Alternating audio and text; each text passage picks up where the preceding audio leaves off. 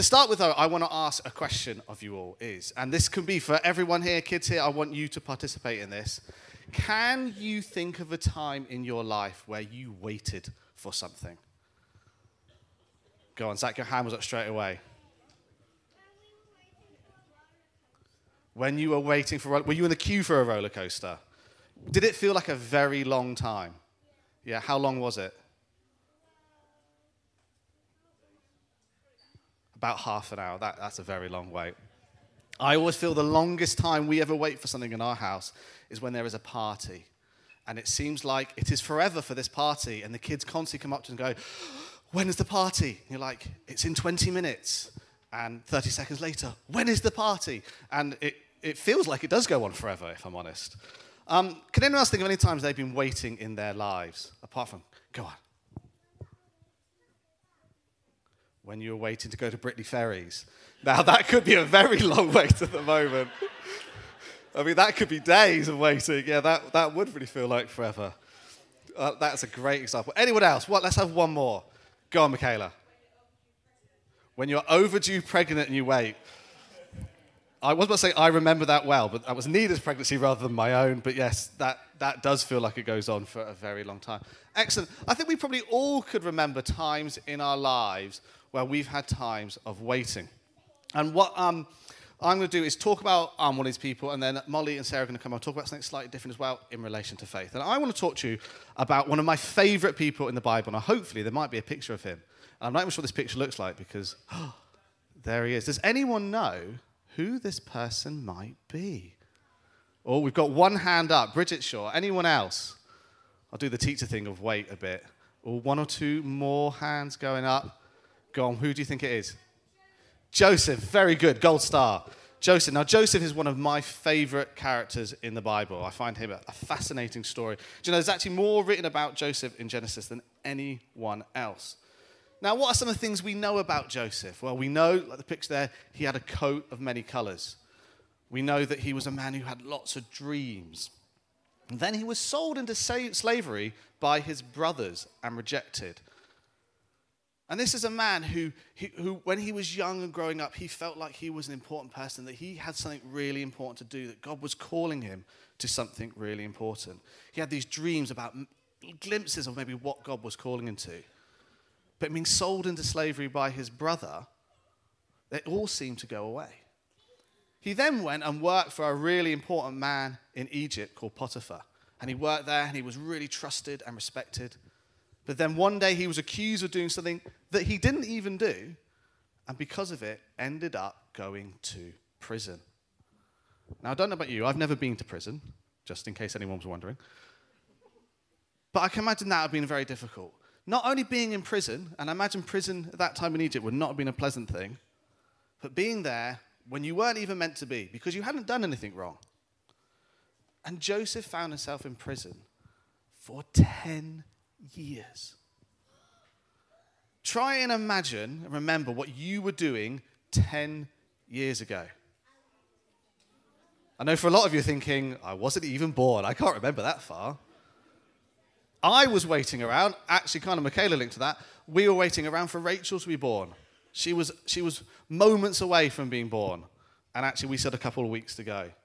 Now, that feels like a lot longer than 10 years ago. A lot longer than 10 years ago. 10 years in prison. And I imagine when Joseph was in prison, he started to question what God had said to him. Was that really true? Was that really what God had for him? But the amazing thing about Joseph is we read in the Bible that when he was in prison, instead of being downhearted and dispirited and giving up on life, he actually still carries on being this amazing person. In fact, he's put in charge of the whole prison. He's so trusted in prison. He's still trying to do the right thing, trying to be a good man. He still had faith that God could use him. He didn't wait to see what he felt God had for his life. He just carried on anyway. Joseph didn't compromise in who he was. And so the first thing we want to encourage you this morning is you can have faith in God even in the waiting. Even when things don't seem like they're turning out the way you expected or the way you felt God had planned for your life or what God had promised. In fact, I was sent a text this week by someone in our life group because I'm at the moment going through a sort of a season of waiting and kind of seeing what God's got for me and thinking there's more there. And at times it can be really discouraging and dispiriting. And they sent me a text just as an encouragement. And they said in this, "Our trust is in the Lord who made heaven and earth, who knows us intimately, who has planned for good works for us." And I found that a real big encouragement, that God knows us and he's with us all the way. In Hebrews 11 it says, "Faith is confidence in what we hope for and assurance about what we do not yet see." See, even while in slavery, in prison, Joseph believed in what he could not see. He believed in a God who would bring good from even the most terrible of circumstances. Even in prison, he believed God could use him, and he was going to still use him. And so our first message today is this, is if you are waiting on God, keep going. Don't compromise. Be like Joseph, who couldn't necessarily see the future ahead, but that he knew God was going to use him for great things. Okay, now over to Molly. Cool. Thank you, Pete. So my character is slightly different to Pete's. Mine had to put his faith into God, even though there could be some consequences. So if you put up the photo, can anybody guess who my character is? Yeah? Daniel. Yes, my character is Daniel. I actually did this story this week, so I go into Westfield every week and do an assembly. So this week was Daniel. So I did it slightly differently. Me and Caleb acted it out. I'm not going to act it out. But yeah, basically, in the book of Daniel, just like Joseph, God had put him in a position where he was trusted by the king because of his character and how trustworthy he was. So basically, Daniel was seen as the king's right-hand man, and it meant that some of the other king's men wanted Daniel's job for themselves because the king trusted him, and yeah, he helped the king. But they couldn't find anything that Daniel was doing wrong. They couldn't find any grounds for charge against Daniel. So they went to the king and they convinced him to put a rule in place that if anyone prayed or worshipped anybody but him, they would be thrown into the lion's den. Full well knowing that Daniel was a man of God and he prayed 3 times a day. Because of who Daniel was, he knew this rule. He still went away and prayed to God and thanked him and asked for help. And he was fully aware of the consequences that continuing to praying might have.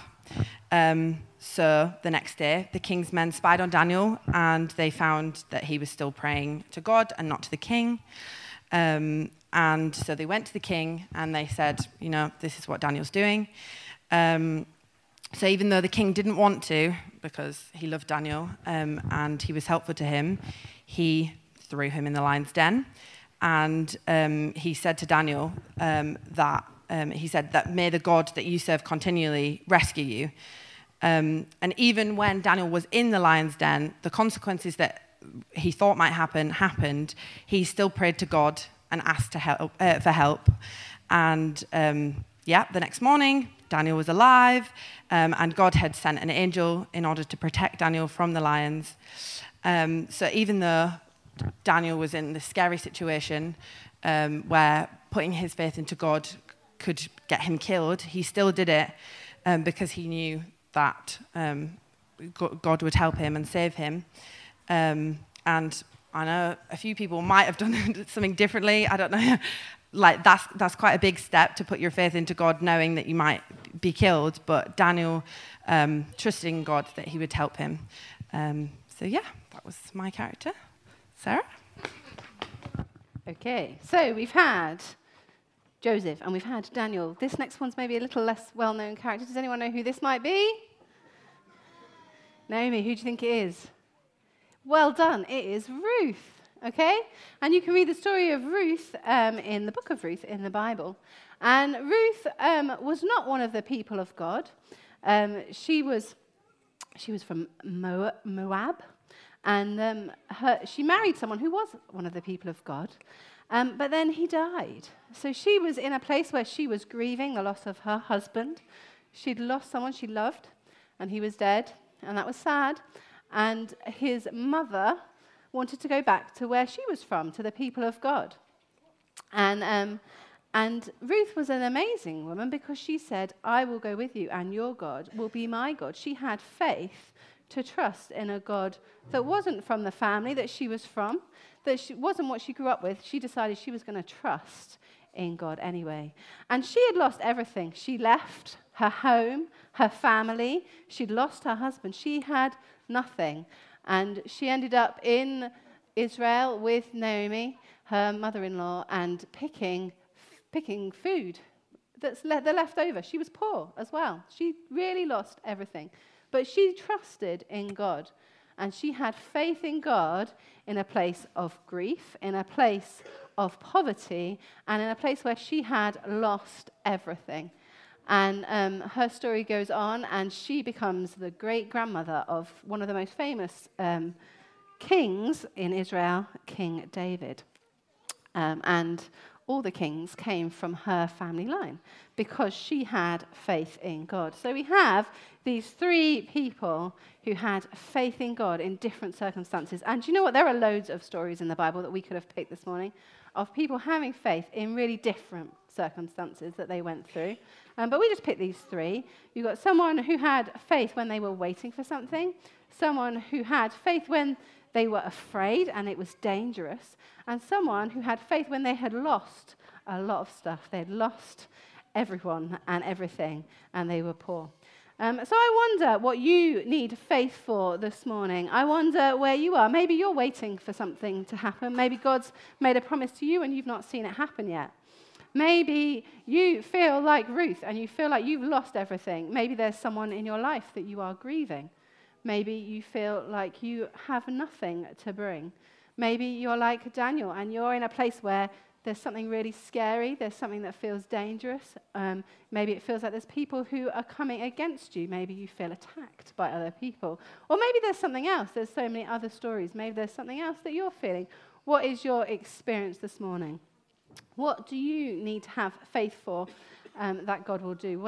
In what area do you need to trust God? Under your chair, there is a piece of paper and a pen.